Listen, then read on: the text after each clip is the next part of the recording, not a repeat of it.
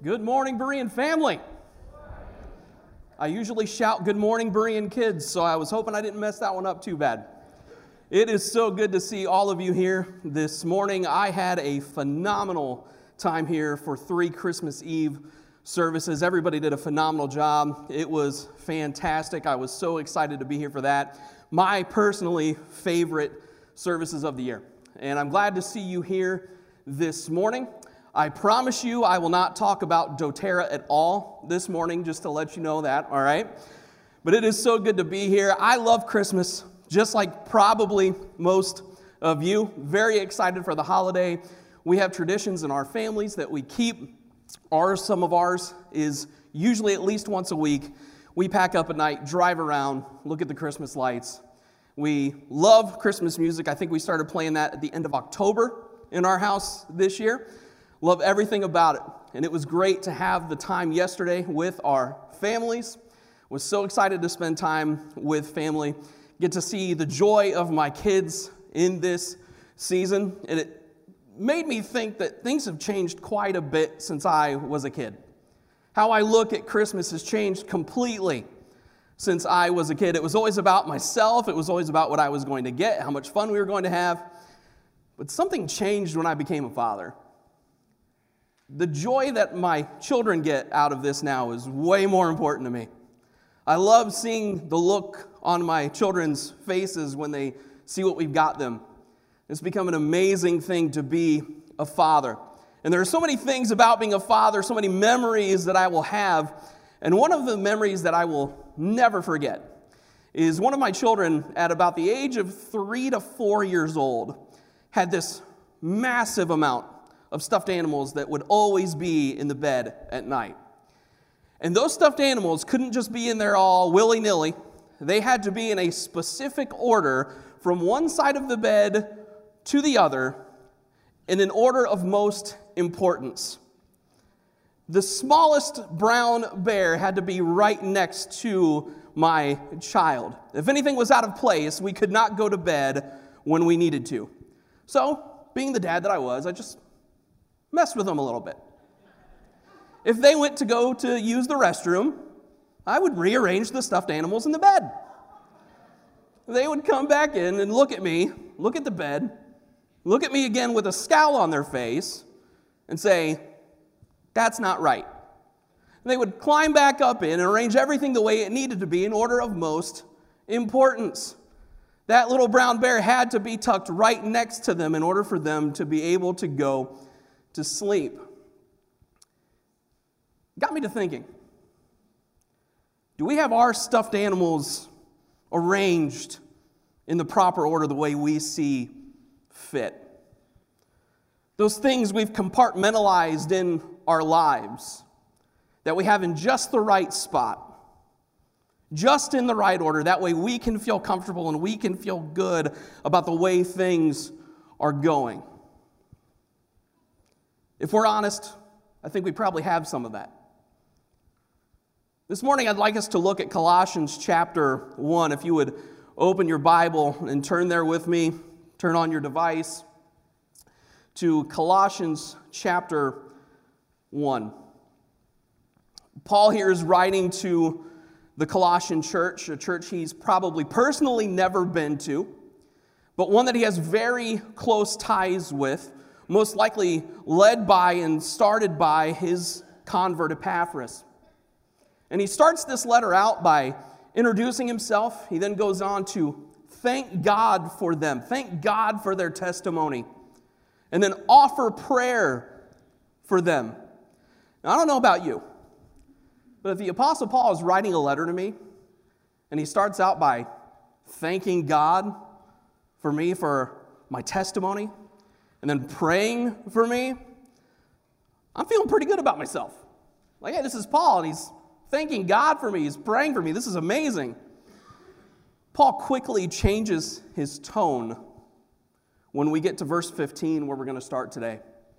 Paul has heard that heresy has started to creep into the Colossian church. Namely, heresy in terms of the identity and deity of Jesus Christ. And Paul starts out here in verse 15, if you'll read with me. He is the image of the invisible God, the firstborn of all creation. For by him all things were created in heaven and on earth, visible and invisible, whether thrones or dominions or rulers or authorities, all things were created through him and for him. And he is before all things, and in him all things hold together. And he is the head of the body, the church. He is the beginning, the firstborn from the dead, that in everything he might be preeminent. For in him all the fullness of God was pleased to dwell, and through him to reconcile to himself all things, whether on earth or in heaven, making peace by the blood of his cross. Let's pray. Our glorious Father in heaven, we love you because you have first loved us. God, thank you for allowing us to gather here as brothers and sisters in the body of Christ this morning to lift your name high. God, I pray that your Spirit would be mighty and active today. Father, I pray that you would give me the words to speak, but that in all things you would be glorified. God, open our eyes that we may behold wondrous things from your law. And we pray these things in the name of Jesus. Amen. Preeminent is defined by Merriam-Webster as having paramount rank, dignity, or importance. Defined by Cambridge as more important or powerful than all others. And finally defined by our friends at Oxford as surpassing all others. Paul's intent in this letter and what he's just said in these verses is to reaffirm the importance and surpassing authority of Jesus Christ. He's using this teaching, this writing we've just heard, to establish the fact that Jesus should be over all. It should be the antidote for the heresy, but also the proper foundation for life of all those who read this. Paul's desire is for the reader to see and understand the paramount rank and surpassing importance of Jesus Christ. He wants us to see that Christ is preeminent. He wants us to understand that Christ is above all else. And we see this in three areas. First, we see the preeminence of Christ in creation. The preeminence of Christ in creation, verses 15 through 17. In verse 15, he is the image of the invisible God. This affirms biblical orthodoxy that God is invisible. John 1 verse 18 says, no one has ever seen God. John chapter 4 and verse 24 says, God is spirit. He is affirming the truth of God's invisibility. But he also declares Jesus to be the visible image of the invisible God. That word image in this verse is the Greek word icon. It's where we get our English word icon. And we're very familiar with icons today. If you reached in your pocket right now, most likely you would pull out a device that is full of icons. If you need to navigate to any distance, you go through an icon. If you want to see what's on the menu at this restaurant, you go through an icon. If you want to add or subtract anything, usually right now, you just go in your pocket and go through an icon. They direct us to the things we are looking for. And we're going to have a little quiz time right now. I got a couple icons we're going to pop up on the screen here. And I want you to tell me what these icons are for. So we can have the first icon up on the screen. Can anybody tell me? Facebook, really easy. Really easy. You guys are 1 for 1. This is a good batting average, all right? One more. Let's try one more up here. Second one. You should all be familiar with this time of year. There should be boxes and boxes and boxes at your house that have that little smile on there right now. We're all familiar with these icons. They identify what we are looking for. And while Jesus indeed guides us to the person of God, describing him as a guide merely just isn't a proper or sufficient definition of who Jesus is. You can take a poll. You can go to the grocery store and stand out in the parking lot, and before people go in, you could poll them and ask them this question: who do you think Jesus is? I got a buddy of mine who I worked with a long time ago, who we still keep in contact. Shot him a text message the other day. He is a devout and professing atheist. And I just shot him a text. I was like, hey man, just as somebody who has an opposing worldview, I'd like to ask you a question and get your honest answer. And he's always pretty honest with me. He's like, yeah man, absolutely. So I just shot him a text. Who do you think Jesus is? And he responded with, well, if he existed, I would say he was an eccentric Jewish teacher. That's who he thinks Jesus is. He then followed that text up with another text that said, it's kind of weird, this is the second time this week I've been asked that question. And I followed that up with another text that said, well, maybe God's trying to tell you something. There are plenty of opinions about the person of Jesus Christ. There are some who will say he is a man who is very loving.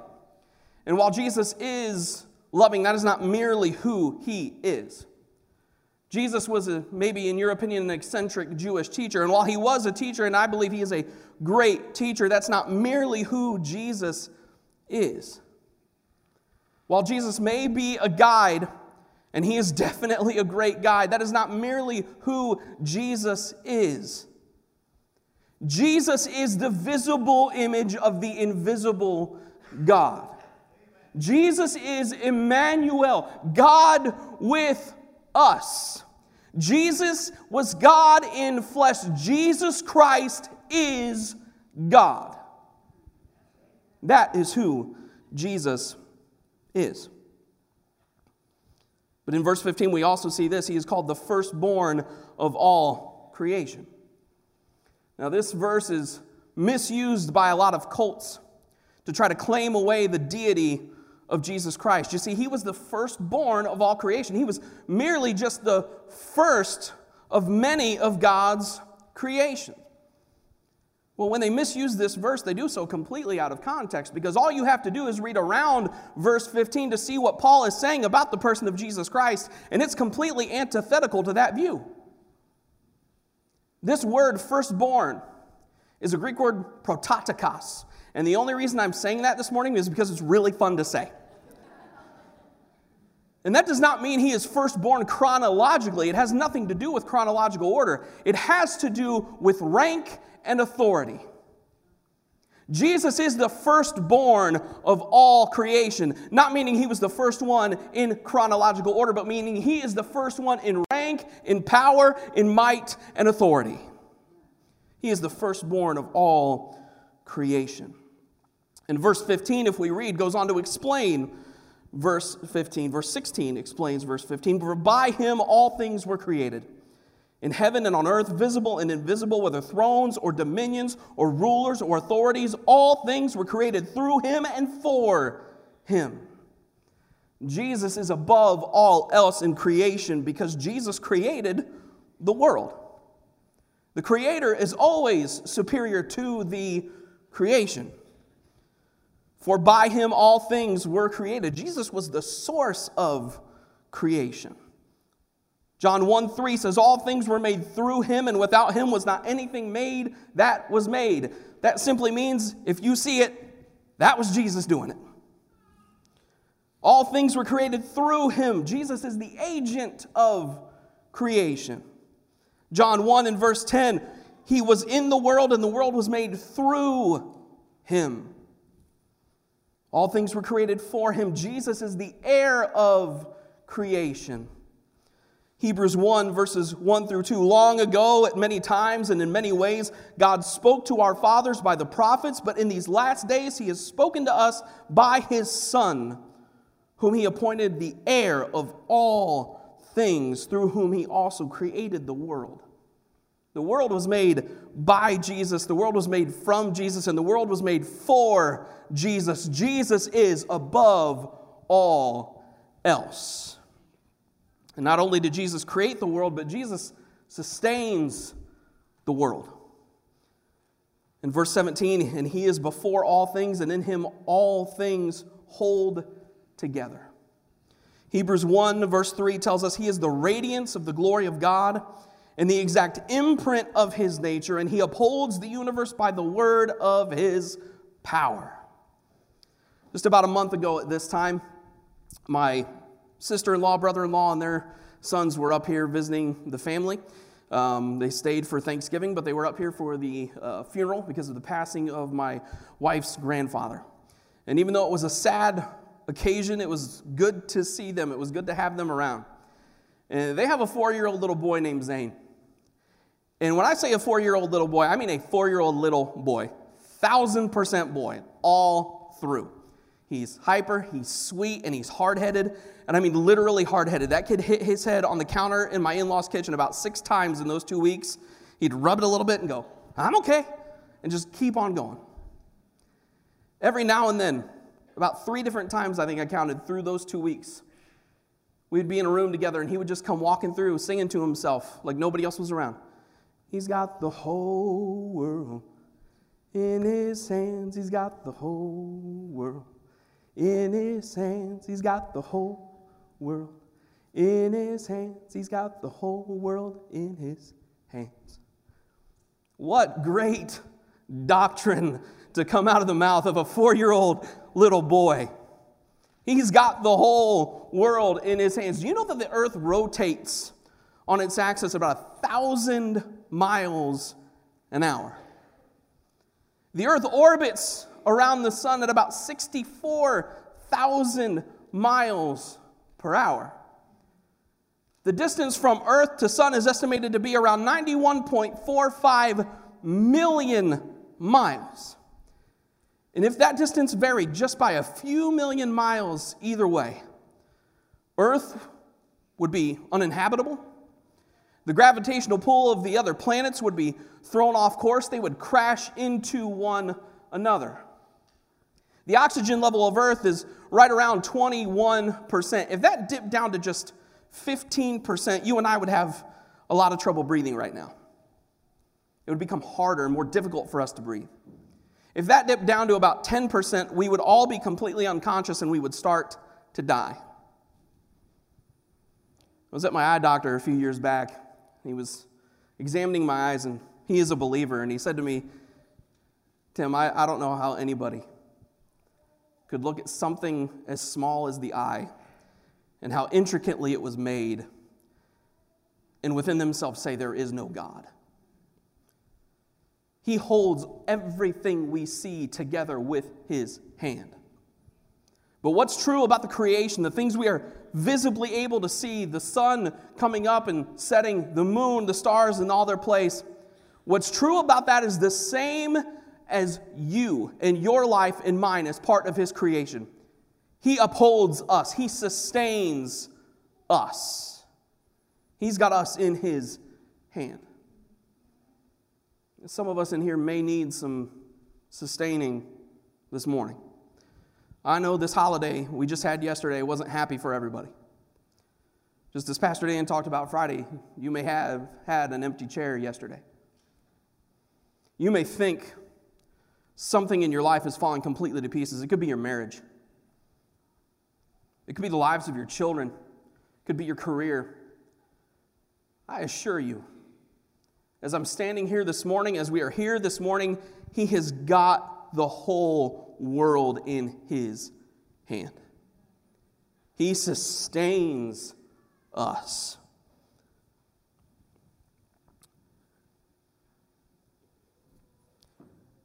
In Psalm 55 and verse 2, we're told to cast our burdens on the Lord and he will sustain us. Psalm 3 and verse 5, I lay down and slept, and I woke again, for the Lord sustained. Job 33 verse 4, the Spirit of God has made me, and the breath of the Almighty gives me life. We couldn't even breathe if it wasn't for him.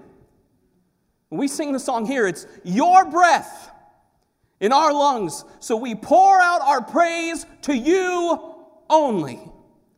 Great are you, Lord. Jesus is above all else in creation, but as part of his creation, is he above all else in my life? Is Jesus above all else in my marriage? Am I looking to him in preeminence, loving my wife as Christ loved the church? Or am I looking out for myself? Is he above all else in my parenting? Am I actively engaged with the raising and the discipling of my children? Or am I just passively disengaged, allowing everything to pass me by? Is Christ above all else in my ideologies and my public life? Do I let Jesus dictate my worldview, or do I let the world dictate my view of Jesus? Is he above all else in my life? We see that Jesus is above all else, and he is preeminent in creation. But next we see the preeminence of Christ in the church, verse 18. And he is the head of the body, the church. He is the beginning, the firstborn from the dead, that in everything he might be preeminent. I am so thankful for the church. I am so thankful that we can gather this morning to lift up the name of Jesus, to edify one another. The church has been a godsend in my life in the times where I've been struggling, in the times where it seemed like everything was falling apart, but to remind me again that he's got the whole world in his hands and he holds all things together. His name must be above all else in the church. In Matthew 16, verses 13 through 18, Jesus asked the question, who do they say I am? He's told, well, some think you're John the Baptist, some think you're a prophet, some think you're something else. But he looks and he says, Peter, who do you say that I am? And he responds, you are the Christ, the Son of the living God. Jesus responds, you have said well. And your name, Peter, means a rock, but on this rock, the proclamation that you have just made, that I am the Christ, the Son of the living God, upon this rock I will build my church, and the gates of hell will not prevail against it. Christ is above all else in the church. He will build and sustain his church. We're told in Ephesians that we're placed in the body, fit jointly together to do the work of Christ, but also to be grown up and built up into the head of the body, Christ. It's not about us. It's not about our preferences, our opinions. It's about Jesus and his name being lifted high above all else. He is preeminent. He is above all in his church. They use that word again, firstborn from the dead. Because he is the resurrected Son of God, Jesus has the rightful place as first in rank in his church. Are we working? Are we ministering? Are we doing the things we do to make his name famous instead of our own? So that people would talk about Jesus Christ and not necessarily Berean, but the Lord God we serve. He is above all else in the church. And he is above all else in the church because of the preeminence of Christ in conversion. He is above all else in conversion. Verses 19 and 20. For in him all the fullness of God was pleased to dwell. In John chapter 14, Jesus is just finishing up the Last Supper. He's giving final instructions to his apostles. He tells them, listen, I am going to prepare a place for you. In my Father's house there are many mansions. And they look at him and say, tell us the way. You said you're going to prepare. Just tell us the way to the Father. And he responds to them, I am the way, the truth, and the life. and no man comes to the Father but through me. Then Philip looks at him and says, just show us the Father, and it'll be good enough for us. And in the tone that I read, I just see Jesus looking at him, and he goes, how long have you been with me that you say, show me the Father? It's as if he's saying, where were you when I changed the water into wine? Where were you when I came up on that young man who was laying on his mat and I told him to arise, to take up his bed and walk? Where were you when I touched the eyes of the blind and made them see? Where were you when I was walking on the waves and when I spoke, the waves calmed down? Where were you when I raised Jairus' daughter from the dead? And he continues his response, if you have seen me, you have seen the Father. I'm reminding myself this morning, I'm reminding all of you this morning, if we have seen Jesus, we have seen the Father. If we have seen Jesus, we have seen the Father. Christ is above all else as God in flesh, as Emmanuel, God with us. And the reason there's that good news of verse 19 is because of the great news of verse 20. And through him to reconcile to himself all things, whether on earth or in heaven, making peace by the blood of his cross. Just as Pastor Dan said Friday night, this manger sits in the shadow of the cross. He was born to die. He is Emmanuel, God with us, so that he could be glorified through our redemption. There are those of us who loved creation more than Creator. There are those of us who sought after our own desires as opposed to his glory. And that's all of us. Scripture tells us that all have sinned and fall short of God's glory. We have missed the mark of his holiness and his righteousness and his perfection. That sin that was passed down through Adam, that sin that we do because we love it, causes us to miss the mark. The Bible follows that up and tells us that the wages of sin is death. Because of our sin, we deserve, our wage is eternal death, eternal punishment. That's awful news. But there's good news. The gift of God is eternal life through Jesus Christ our Lord. When we were not good enough, Jesus was good enough for us. When there was a price we couldn't pay, Jesus paid the price for us. He is above all else in conversion. And how do we get there? If we confess with our mouth that Jesus is Lord and believe in our heart that God has raised him from the dead, we will be saved. Some of you have never believed and never confessed. But that message isn't just for you. I believed and I confessed on March the 25th of 1998 as a 15-year-old young man, and that message is for me today. Have I believed that Jesus is above all else in my life? Have I put him in his proper place in my life? I'm going to ask the band to come out and take their places as we're wrapping up today. We see in this letter Paul's desire to the Colossian church is that Jesus would not just be part of their lives, but would be preeminent in their lives. That Jesus would be above all else to them. This leaves us to ask ourselves the question, is he above all else in my life? The one who creates and sustains the world, is he above all else? The one who builds and sustains his church, is he above all else?